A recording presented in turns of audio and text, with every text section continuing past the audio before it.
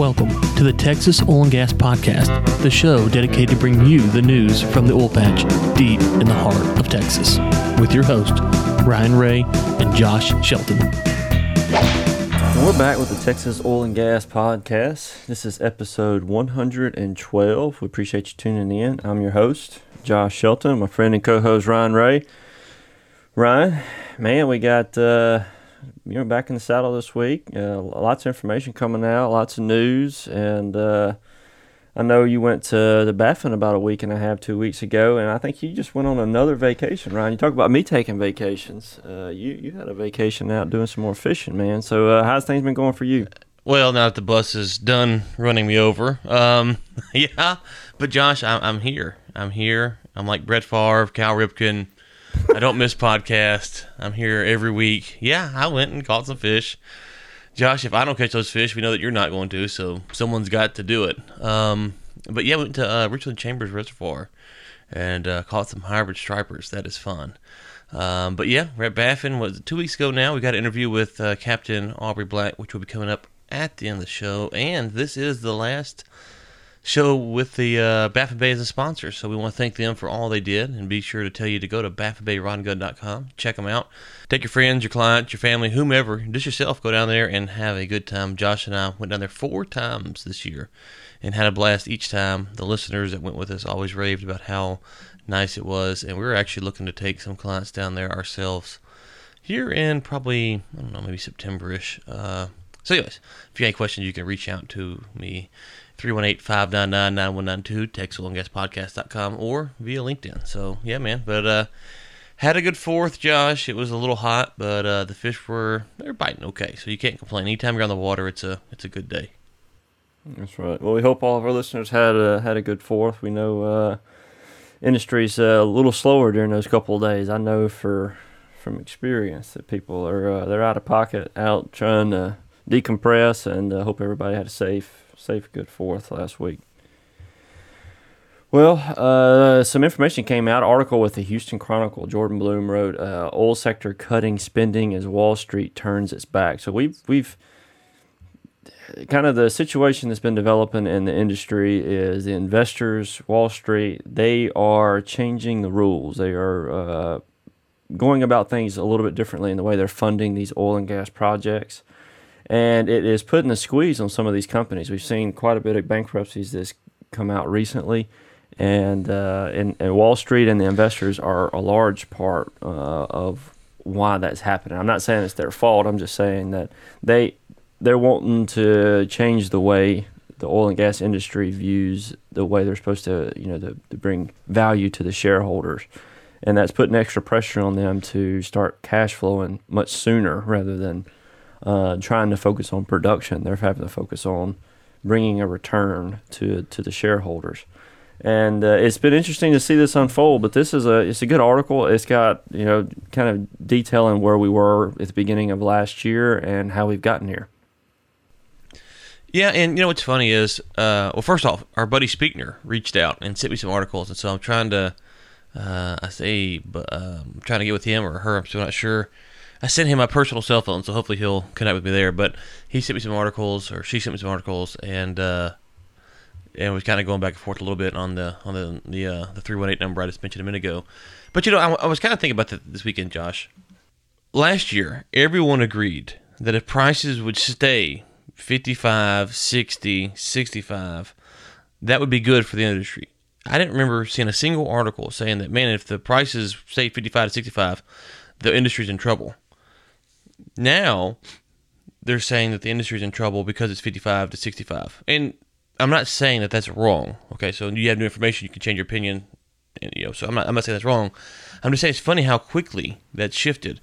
And part of it is probably because some of these companies were in bad positions. And we've talked about this narrative before, that if you're in school and you make a bunch of B's and C's, then you have an F.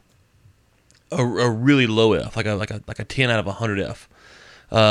Getting your average back up to a BC average is really hard. It takes a long time to do that. The same thing's true with financials. You have a really bad year, you lose a lot of money. Depending on what you're doing before then, it could take you a long time to recover. So I wonder here, as we sit here on July, what is today, the 8th, as we said on July 8th, 2019, my question is obviously you have some companies who aren't doing that well. Okay, and we talked about some of that last year with some of the people who were buying acreage that seemed to be overvalued, and we weren't really sure how they were going to make it. So how much of what we're looking at today is a result of potential fear that the prices aren't getting higher? How much of it is a result of the returns that we're seeing from these companies? How much of it is it just the instability in the marketplace? And then how much of it is just maybe it's cold hard reality that maybe the end is near for some of these guys? And it's kind of hard to piece that together because, again, just 8-10 months ago, if I told you prices would stay between 50 and 70 next year, everyone would have said that was great. Now we're middle of the year and everyone's saying this is a problem. I'm not saying it's not a problem. I'm just saying it's just funny how the narrative shifts, and we do have more data now. We do have more information, so we can shift the narrative. It's just surprising how fast that narrative has changed. That's one of the things I was thinking about is he mentioned that oil was going to stay around 50 to 60, and like you mentioned, we were discussing this last year. That was the goal, was to that was the hope that with the OPEC cuts that we would hang in that price where it was enough to at least break even and turn a little bit of profit, so that these companies would be able to. But I think what we're seeing play out in some part with some of these companies is they overpaid for some of that Permian acreage potentially, and like you said, just making one F. If they overpaid pretty significantly just on a couple of pieces of property, then that could really put them behind the gun and put some extra pressure on them to deliver. And just looking at the way this is unfolding, there was another article that came out with the Wall Street Journal, and the title of the article is "U.S. Drilling Slowdown Triggers Oil Bankruptcy." This is picking up on what we mentioned last week about Weatherford International PLC. They went bankrupt, I believe it was Monday last week, and we talked a little bit about that. But it's going over how not only Weatherford but other companies are feeling some of the pressure to bring value to the shareholders, and how that's putting the squeeze on some of them. I think they have listed here Schlumberger and Halliburton that are companies that have been feeling the pressure here. Yeah, and you look at it and you say the oilfield service companies obviously are going to feel it as well, so that's no shock, especially if the producers are feeling it. So, if the boss is feeling it, then it's likely that the employees will feel it. So if the main company's feeling, then the subcontractor, if you will feel it. And I think you hit it, like you said, Josh. We talked about some of these deals last year. Some of them look to be overpriced. How much of that is part of what we're seeing here?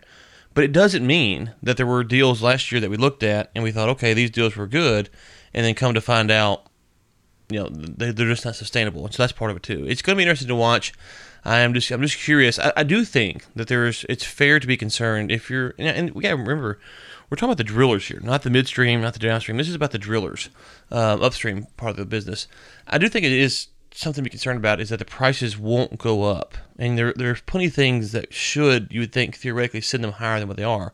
So I do think it's fair to be concerned that the prices won't go up. And maybe that's built into some of this fear here as well. I know Blackman wrote a piece on it. Maybe we can get him on next week to talk about it. But it's interesting to see and kind of pick apart what's going on with all this. Yeah, it's gonna be interesting to watch. I think when I see articles like that, like this one and the Houston Chronicle, these sorts of articles always draw attention. But looking at the way the articles and the narrative have changed over the last 10 months, it makes you wonder if these are just hypothetical guesses, or the way they. I understand that these companies are going bankrupt. That's a fact, but with the OPEC cuts that just got extended throughout the rest of the year, sometimes I just feel like people are looking at it from a pessimistic and optimistic viewpoint and are just making guesses with the way things are going to unfold. But more interesting than some of this is some of the climate change folks that are coming out against a Kinder Morgan pipeline. It's a 430-mile line that's going to be running through the middle of Texas, and there's some folks coming out and arguing that the area that they selected to run this line through is not a feasible place to do it because the rock and the sedimentary rock there is too hard, and it's just not the best route. And so they've gone about all sorts of different tactics to try to slow or stop this pipeline from being installed. And a lot of it is actually being driven by climate change folks that say that the pipelines are dangerous and we need to start making moves away from this. So it's always interesting for me to keep up with some of the things that are going on the environmental side, like we've talked about before. And this is one of the instances where they are gathering together scientists to try to, I believe, to push an agenda. And it's something that we've talked about before, Ryan, with other areas, that science is not always done in integrity. Sometimes it's done with an agenda. And that reality is something that we all need to face.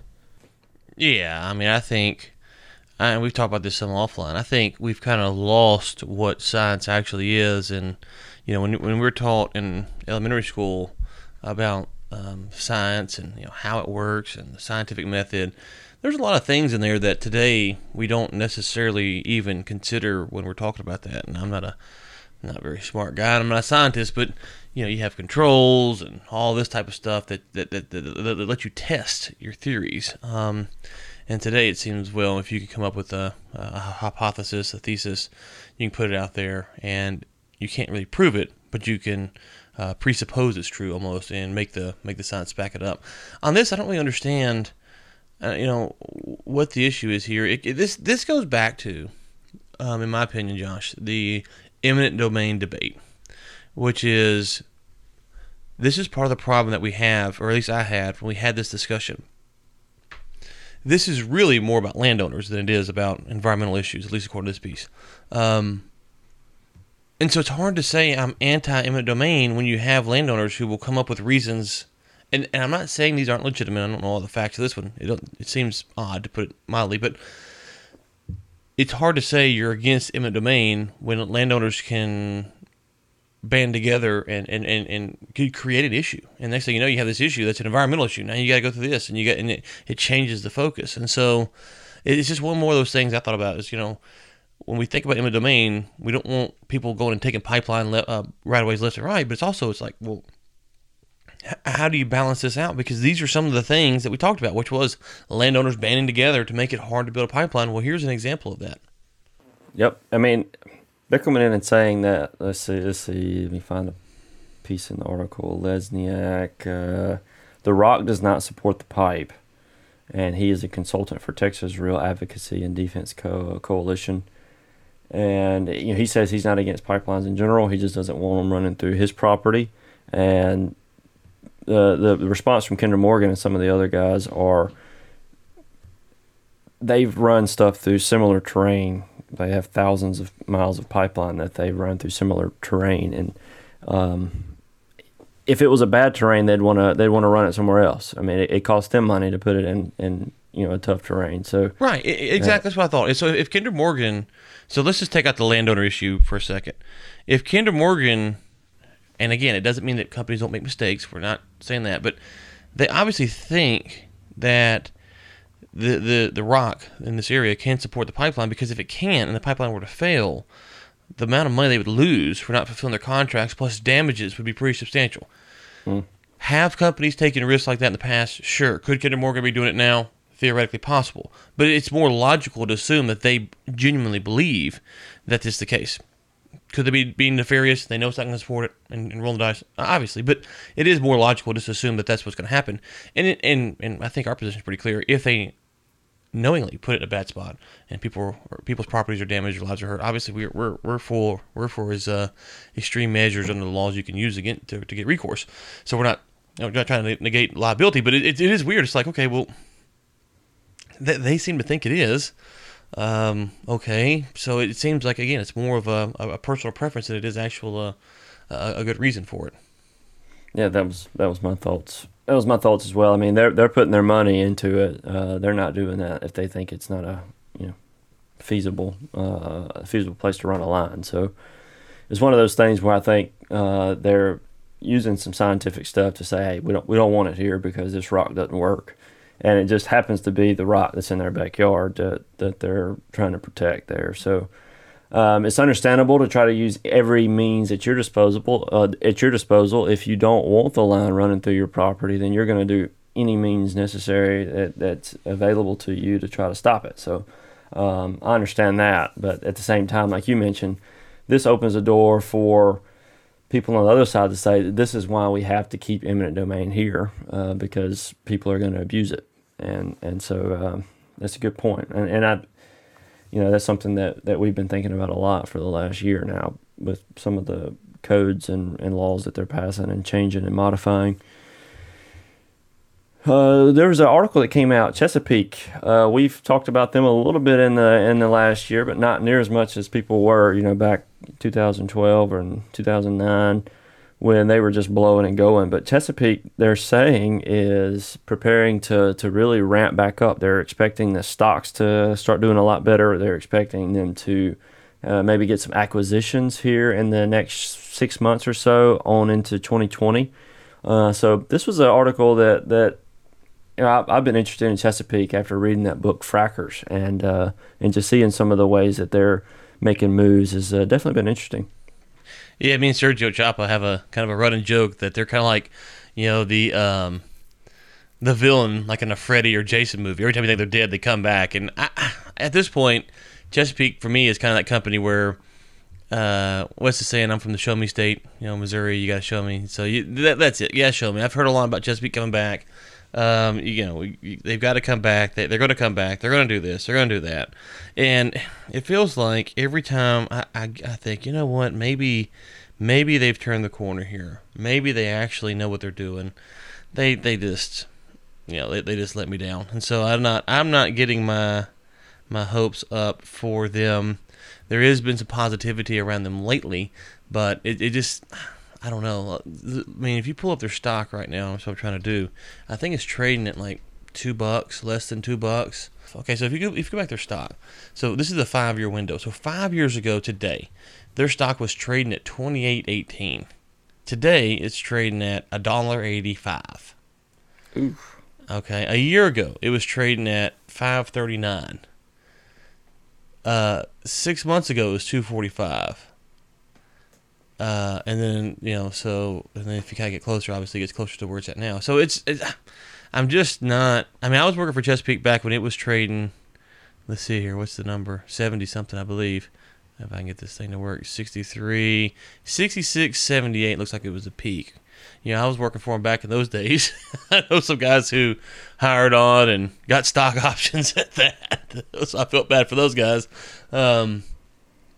But yeah, I'm not convinced here. I'm not convinced. I know there's every time Chesapeake does something, it kind of seems like they get folks excited. But I'm curious what the listeners feel the same way or not. Let us know. TexasOilGasPodcast.com. Shoot us a note. Do you actually believe that Chesapeake is going to turn the corner? I personally don't, but I'd be curious to see what happens. Of course. Well, I think a lot of it's going to hang on that acquisition that happened last year. They acquired Wild Horse Resource Development, which was a lot of Eagle Ford acreage for $4 billion. That closed and was completed earlier this year, 2019. And so it's going to be yet to be seen if they're going to be able to make efficient use of that acreage and turn a pretty good profit. Yeah, it's definitely interesting to see. Speaking of acquisitions, Ryan, we have been talking about the Oxy Anadarko deal for quite some time. We mentioned there was a board member that was up at arms with the way Oxy went out and acquired that Anadarko deal. He thought they overpaid for it. And his name's Carl Icahn, and he has been making a fuss with some of the other board members, possibly bringing a lawsuit, and is trying to... He's not necessarily trying to make the Anadarko deal go away. That's been settled. What he's trying to do is prevent the ability of other folks to come in and do something similar in the future. He's trying to protect the other board members and himself from any such thing happening again. What do you think about that, Ryan? I mean, board members, but the way this acquisition happened, do you think that there was some? Do you think the way the acquisition happened, there should be other rules or other procedures that go in place so that all the board members are happy, or should there be a majority vote? Or, I mean, what happened and why is this guy so upset about it? It's kind of what I'm wondering. I mean, surely he knew what was going on. Right. I mean, if there was a majority, and this is something that I haven't been able to find, I've been looking. If there was a majority of folks that wanted to move forward, he shouldn't have any reclamation or anything to pursue. But if for some reason this was a decision made without the majority of the shareholders, then I could see his right to be upset. Well, I mean, I think a couple things. One, when you have a publicly traded company, especially one as big as Oxy is, you bring in a CEO and the board has to put their faith in the CEO, and so if the board doesn't feel like Vicki Hollub is doing a good job, then they can vote to remove her. That's not a problem. Being that they haven't done that makes me wonder: is he the lone voice or the minority voice, as you're saying here, on the board? As far as the shareholders go, I think the one of the things he has said somewhere else, I don't think it's in this piece, is that he essentially said that if it goes well, then she's going to the CEO, Vicki Hollub, is going to reap the benefits of this. But if it doesn't, the ones that are going to pay the price are the shareholders, not necessarily her. And I think that's a fair thing to say. But it would be hypocritical of us, Josh, to sit here and to look at what they did bad, because we just got through saying that we think that Kinder Morgan put their money where their mouth is, and so I think she's putting her money on some level where her mouth is. I understand that Eichen might not necessarily agree with the deal, and there might be some concern there, but you tend to believe that Oxy thinks that this is a good deal, enough to pay the extra $10 billion. It doesn't mean they're right, but it's what she believes. And if they don't like what she's doing, then they can remove her from the board. I don't know what those processes are as far for Oxy or publicly traded companies. I don't know, how all that works, but they can remove her. I do know that. It happens regularly. So but as far as Eichen goes here, the question is, I think on him specifically, is you take someone like Warren Buffett, who's very good at investing, okay, a name everyone knows, but Warren Buffett has missed very badly on multiple things by his own admission. Not Ryan criticizing here; he's missed on his own admission. So we have to take that in consideration, that Eichen could be right, it could be wrong. Just because he's made billions of dollars doesn't necessarily mean that he is the right voice. Doesn't mean he's wrong either. So I kind of sit here going, I don't know. I wonder what his motive is, if he just wants it to be on the record. He's just saying, hey, I want to be on the record right now that this is a bad deal. Maybe we should change CEOs in the future. And so if the deal does go south, he can say, at least I tried to warn everyone. Or is, maybe he's had some kind of pre-existing issue with the CEO, and he's just trying to rally support now. He's using this as a leverage point. It's going to be interesting to see here in 5 to 10 years who's right and who's wrong, because someone is going to have to eat a lot of crow. I mean, if it turns out to be a great deal for Oxy, Eichen is going to have to sit back and go, man, I really whiffed. Not only did I whiffed in a way that made it so public that I was, out there berating everyone over this thing. But if he's right, then, it will, I think, and this might be part of his strategy here, if he's right, and it is a bad deal, it will strengthen his position on the board and as a shareholder later on. Or if he wants to, throw his weight around, then he can, he can do that. Yeah, I hadn't thought about that. He may be playing chess when with how he's trying to unfold things. Yeah, trying to position himself. And maybe he doesn't care if he's wrong. Maybe he knows that if he's wrong, no one's ever going to say anything, and they'll write a few articles. But if he's right, then he gets more power. I don't know. He's welcome to come on the show. If Nate can, get him on, that'd be great, Nate. So get on that for us. Be happy to talk to Carl Eichen about it. Yeah, get him in touch with the president. Yeah, get him and Trump on the same time. Just go and get that done. 2-for-1 type deal. Well, Ryan, there was a couple of things that came out for the Texas Roundup this week. The first one is a new Cactus II oil pipeline from Wink to Corpus is set to open soon. It says, let's see, Plains All-American, the Cactus II is supposed to be filled within a week, 670,000 barrels per day. So that good news there. We got a pipeline, a good pipeline is about to come online here. It may be online already. Looking at the date on this article, it's probably up, ripping and roaring right now. So great news there. Another article came out from Wood Mackenzie, 3 reasons why the Permian Basin needs one more crude pipeline. We talked about this. I think there's 3 major pipelines that are going to be coming online. And what they're saying here is we need one more major pipeline. So based on the Fundamental Edge report that we did probably about a year ago now, we're going to basically have spare capacity with these pipelines for a period of about 4 to 6 months. And then we're going to be back in a small squeeze, not a bottleneck like we are in now, but there will be a squeeze. And what this article is arguing for is that from 2022 to 2030, one more pipeline will be needed in order to handle some of this excess oil that's going to be drilled. So it's a good article if you want to go in and check it out. Lots of information about Permian Basin oil production, what they're expecting capacity to be like between 2021 and 2030. You want to see some routes of some potential lines. Just a really good all-around article if you want to check that out.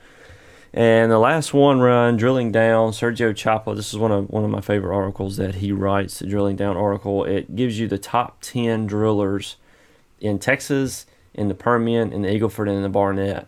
So nothing too surprising here in Texas. Exxon with 352 drilling permits is number 1. EOG number 2. Diamondback number 3. And the Eagle Ford, EOG is number 1. Chesapeake's number 2. Wild Horse Acquisitions helping with that. And Marathon Oil is number 3. And Haynesville, Sabine, BP, Rockcliffe. So lots of good information there. If you want to see what's going on with some of these companies, look them up by shale and what the drilling permits are doing. Lots of good information in here. Really like the article. Make sure you go and check it out. All right, today we have a special guest coming on the show. His name is Todd Staples. He's the president at Texas Oil and Gas Association. Todd, we appreciate you coming on the show today, bud. It's great to be with you. Look forward to discussing all that's going on in the Texas oil and gas industry and how we're changing the landscape of the world by what our industry is doing right here in the Lone Star State. Well, Todd, tell us a little bit about Texas Oil and Gas Association, who you are, kind of what y'all do and when y'all were founded, and just kind of give us a little bit of a background on who you are and what you do. Great. Well, TexOGA is our state's oldest and largest oil and gas trade association. We actually represent every facet of the industry: exploration and production, pipelines, refining, service companies, and even we're working with ports more and more because they're playing such a big role in exporting products around the globe today. We have some of our smallest independent producers to some of the world's biggest major producers that are members of our association. Collectively, the membership of TexOGA produces in excess of 90% of our state's crude oil and natural gas. They operate over 80% of our state's refining capacity, and they're responsible for a vast majority of our state's pipelines. TexOGA really focuses on 4 focal points: legislation, regulation, judicial affairs, and public affairs.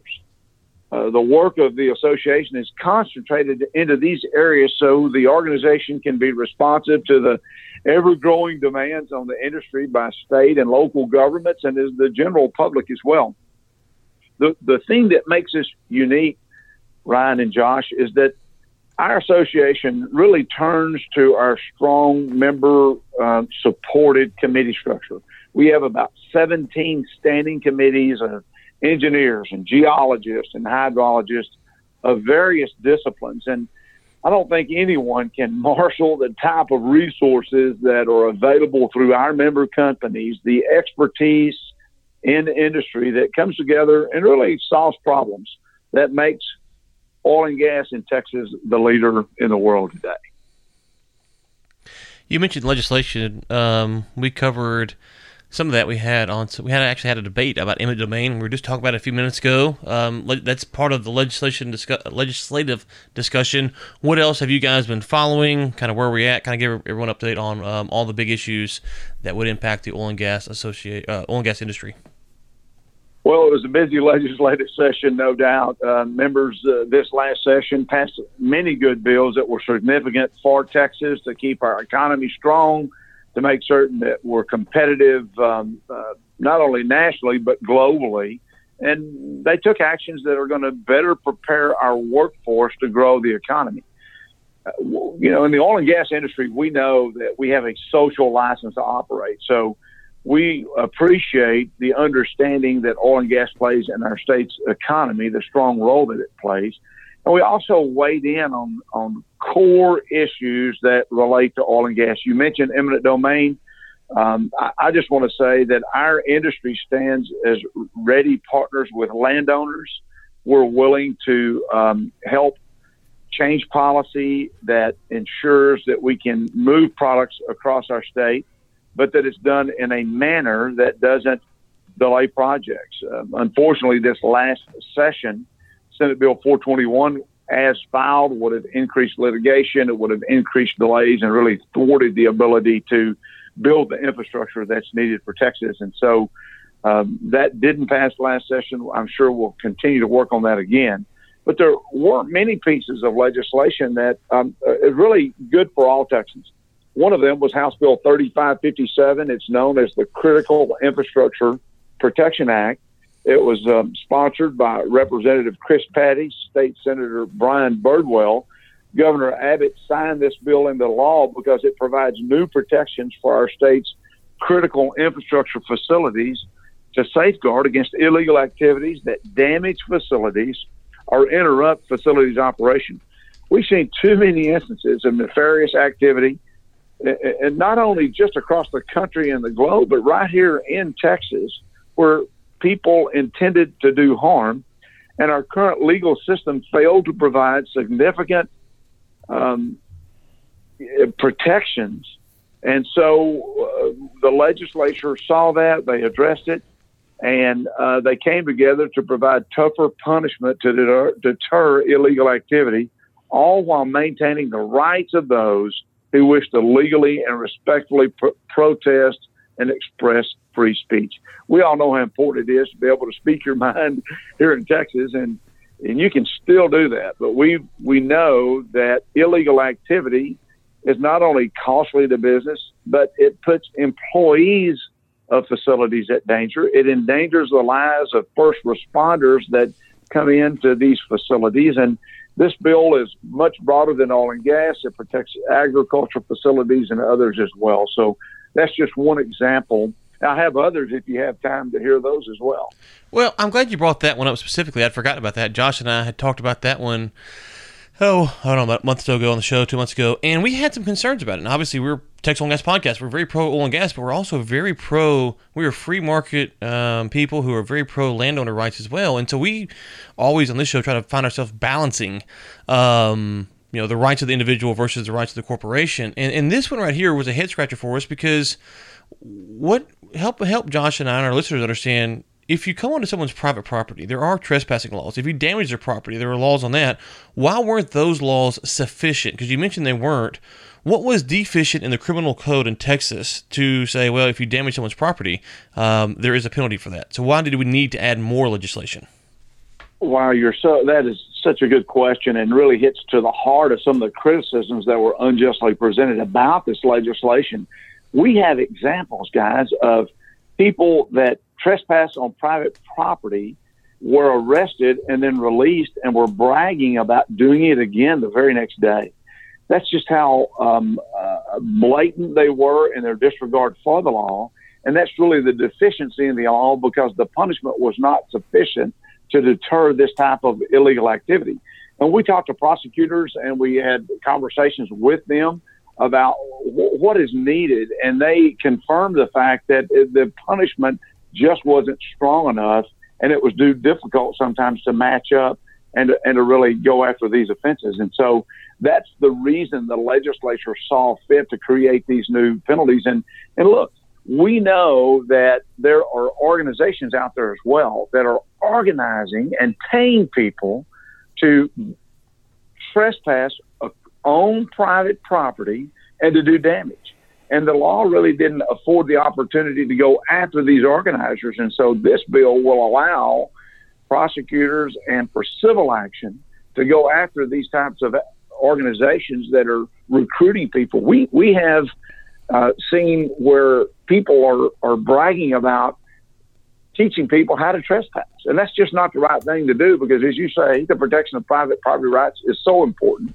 And we have to balance those. We need infrastructure. We need pipelines. We need power lines. We need roads.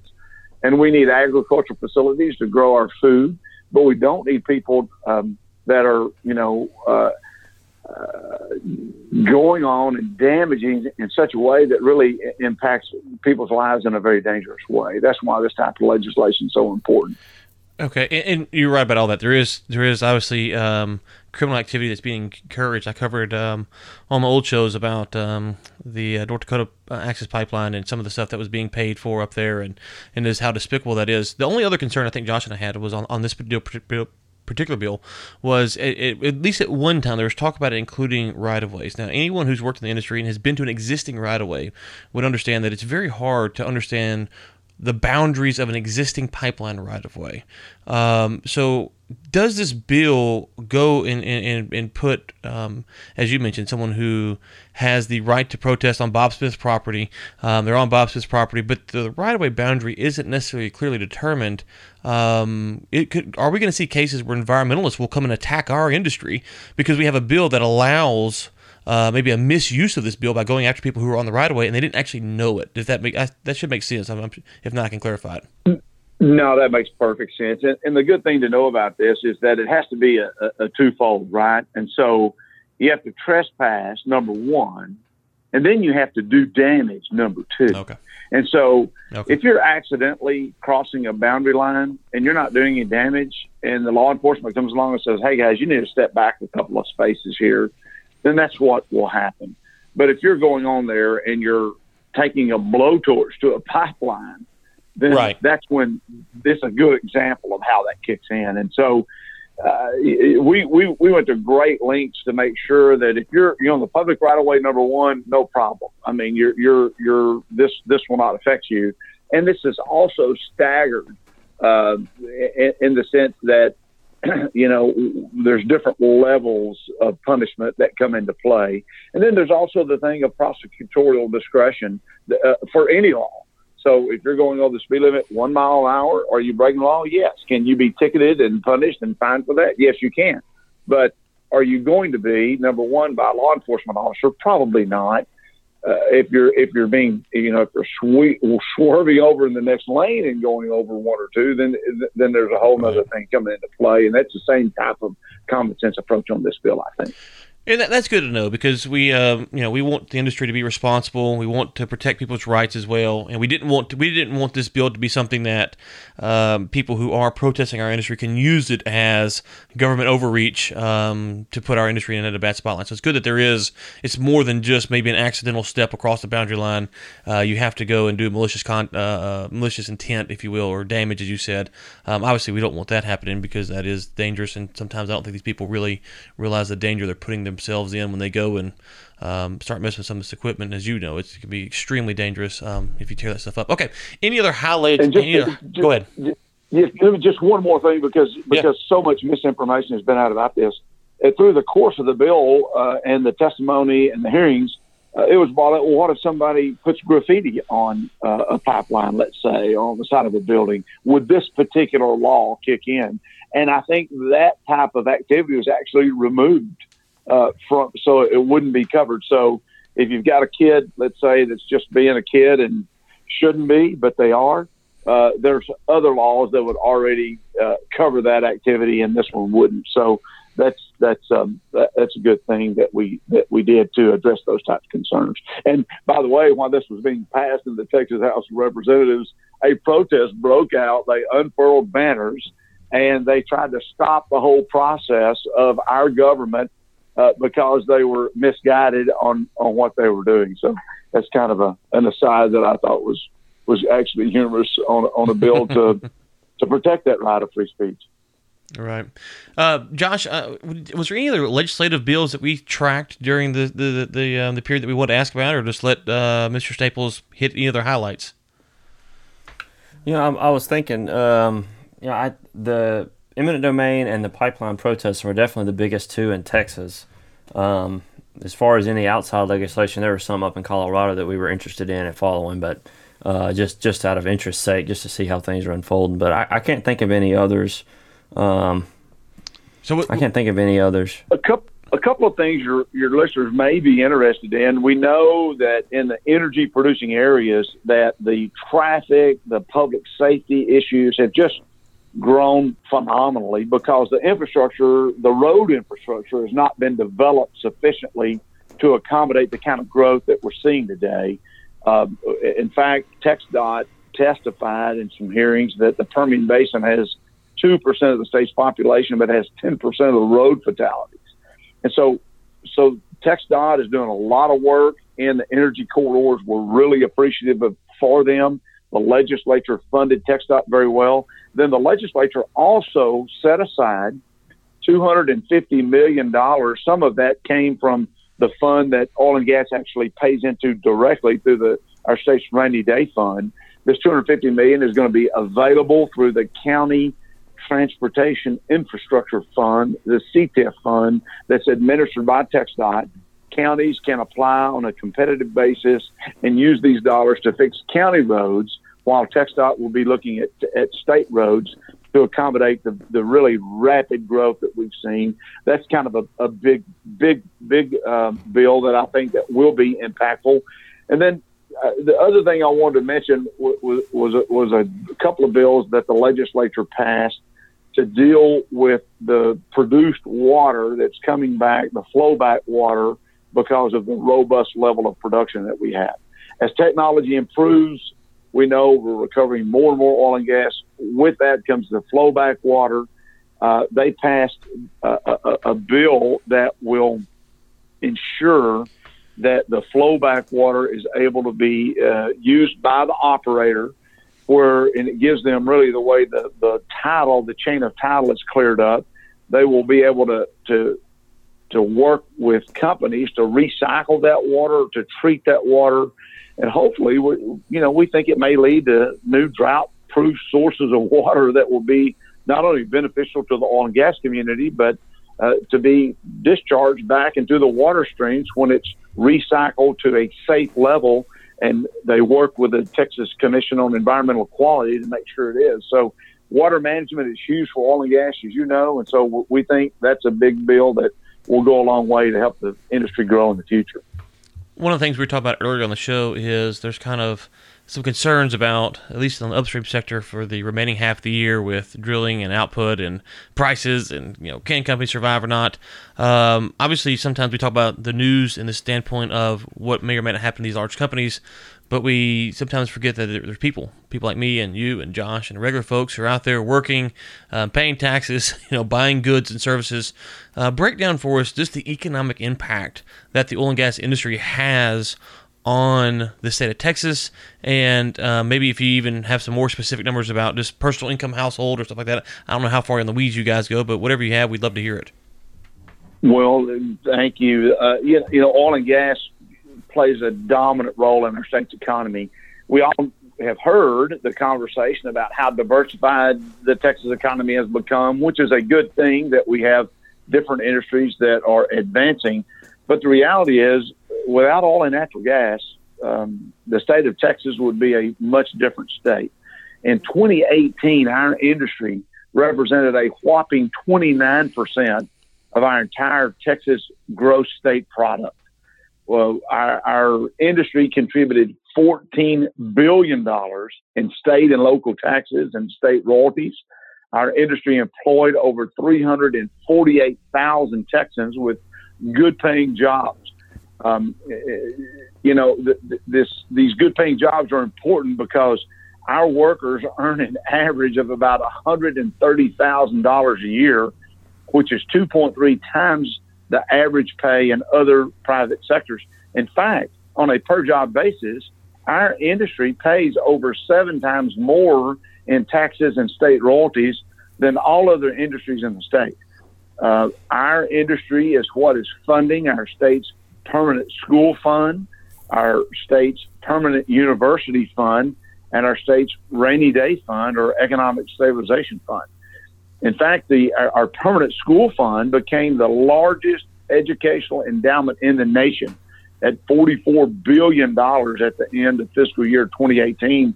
And by the way, that's bigger than Harvard University's endowment, and we're really proud of that. And when you think about the $14 billion that we paid in state and local taxes and state royalties, keep in mind that does not include things like payroll. It does not include things like rolling stock or office buildings in downtown Houston or San Antonio or Dallas that is just kind of hard to track because of coding and systems like that. And so this is the type of role that oil and gas plays in our state's economy. I mentioned our rainy day fund, the state's economic stabilization fund. Prior to this last legislative session, it was projected to have a fund balance of over $15 billion. These are dollars that are set aside that are funded directly from our state's oil and gas severance taxes. And because of that, we're able to take on challenges like Hurricane Harvey and not miss a beat because the state has this resource that's set aside, paid for by oil and gas, that enables our state to meet the needs in time of crisis. And I hope that makes every Texan very proud of this industry. Yeah, it should. And Josh and I obviously are extremely proud to be a part of the industry, a very small, insignificant part. And that's one of the things that, we talk about messaging, and we haven't talked about that in a while, Josh, but one of the things we tried to emphasize is that, when you work in the oil and gas industry, we should really remind people that we save lives because, and the analogy that I always use is that when there's a heart transplant going on somewhere and there's a helicopter flying from hospital A to hospital B to get a heart to save a life, and all of that's possible. All of that literally is possible by oil and gas. So we're an industry that saves lives in a lot of different ways. That's a very simple analogy. And so very proud to be a part of this industry and proud to have an organization like TexOga to kind of get out there and hopefully educate the public, because there's a lot of misconceptions about who we are, what we do, and for the most part, there's just a lot of average folks like me and you and Josh that are sitting here, and sometimes the big corporate moniker gets overplayed in the media, I think.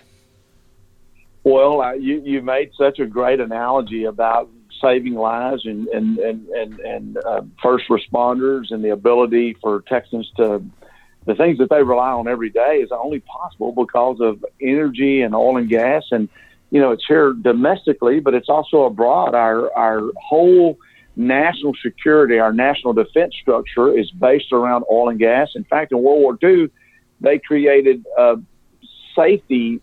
They divided our nation up into safety quadrants to make certain that we had petroleum supplies. And it's been said that because of oil and gas, our World War I, the Allies floated to victory on a sea of oil, was a quote that I remember reading one day, and it's just unbelievable. And it's all possible because of pipelines moving this product from the Eagle Ford in South Texas, the Permian Basin in West Texas, to our Gulf Coast, to where liquefied natural gas is going around the globe today and changing lives and improving the environment. And making clean running water available because power is accessible today. Okay, well, thank you. We've tried to get you on for some time now. I know we've had scheduling conflicts and cancellations and all kinds of stuff. So thank you for working with Josh and myself to finally get this done. It's been good to get you on here, and we appreciate all you guys do. Anything else? You got events or websites or social media you want to plug or promote before you get out here today? Well, thanks for the opportunity to talk about oil and gas. Thank you both, Josh and Ryan, for making certain that people are informed about what's going on. Our website is TexOga, that's TXOGA.org, TexOga.org. Please visit our website, take a look at it. This year, TexOga is 100 years old. We're celebrating all that the men and women in this industry have done for 100 years to build our state and national economy, to change lives. We're really excited about what we're doing this year. You can go to TexOga100.com And we've got some great videos that tell the story of oil and natural gas, of men and women that are working to produce the products that changes lives. And we're glad to get that message out. Thank you for that opportunity to do so today. Thank you, Todd, for coming on. We really appreciate it. Appreciate it, bud. Look forward to being with you again. Take care. Well, I want to give another thanks to Todd Staples for coming on the show today. It was great having some insights into some of the litigation and some of the insights just into the industry as a whole. With that, Ryan, I think that wraps us up for today. We have anything else? Yeah, I was just curious. What were your thoughts on some of the legislative stuff, especially the trespassing bill? It sounds like, from what he's saying, that they were really protective, hopefully, in the language of it. And I think it's something that as an industry we need to monitor, because if that was the intent, then we are not wanting people to go and do harmful things, or not that. But we also need to make sure that the intent of the law needs to be carried out. And it sounds like it was pretty well considered. So I think it's going to be something to watch as these protests will continue. So I'll be curious to see how that shakes out. Well, the thing that stood out to me was one of the problems that I know you faced recently, Ryan, that everybody faces to some degree, is when the way the laws are written, when someone wants to get you, they can use the letter of the law to go against what the intent of the law was originally. So you make me sound you make me sound like a felon. No. So, give me an example. So, the way the laws are written. Right? You said one of the things that you faced recently, Ryan. To my knowledge, Ryan is not under investigation by anyone. Oh, that's true. That's true. No investigation is going on. I need an attorney present for this conversation. I'm a little this nervous is going to air. All of a sudden. This is for the world and the president to hear. So, so he said that if they trespass, that the way the law is written is that the cops should come in and tell them that they police officers, they need to take a few steps back. But he also said, he gave an example of speeding. If you're going at 1 mile per hour over the speed limit, can they pull you over? Yes, they can. And so he said, well, will they? No, they're not. Unless they want to pull you over. Right. And then they can use the law to pull you even if you're only going 1 mile per hour over. And that's going to be the issue, I think, is with some of these trespassing things. I know what the intent was in their writing, and I agree with it. I thought, like you said, I thought the law was thought out well and that they did a good job. The question is going to be, is it a law that can't be misused by people that want to misuse it? Right. That's kind of my thoughts. And I'm not. It's not a big deal. That would be my only hiccup is could a Beto wins Texas Senate in 2 years or 4 years or whatever, could he use that law to? Yeah. I think I know what you're saying. It's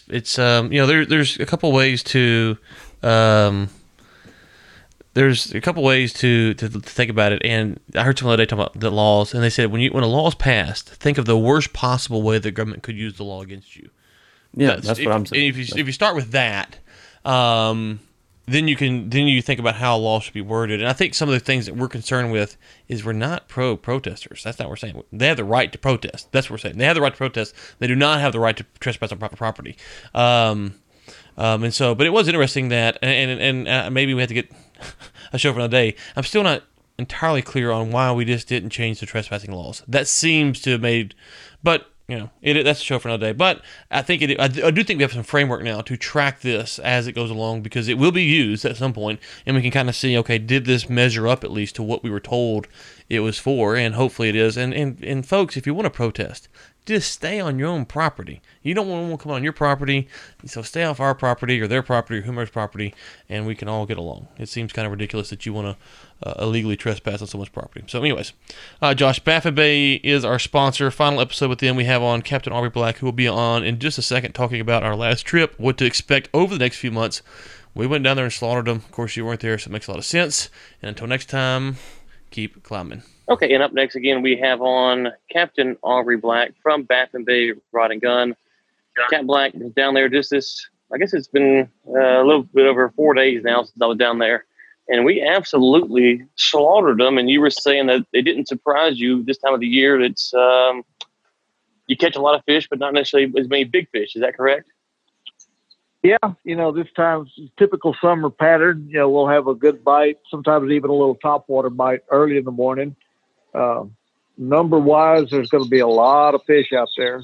We catch a lot of small fish right now, but we've found a couple of places where we at least catch some good keeper-sized fish. Just haven't caught anything real big. I think the biggest trout in the last probably 3 or 4 weeks has probably been about 24, maybe 25. But numbers have been really, really good. Yeah, I don't know. I think we all caught the limit or about did, and no monsters, as you said. We caught a lot of fish. But then I have to say, I think I left on a Saturday, and then I saw Sunday morning y'all posted a picture of someone caught an enormous redfish. Yeah, I think it was the night y'all left. Darren and Sutton and Bo went out and did a little night wade and got into.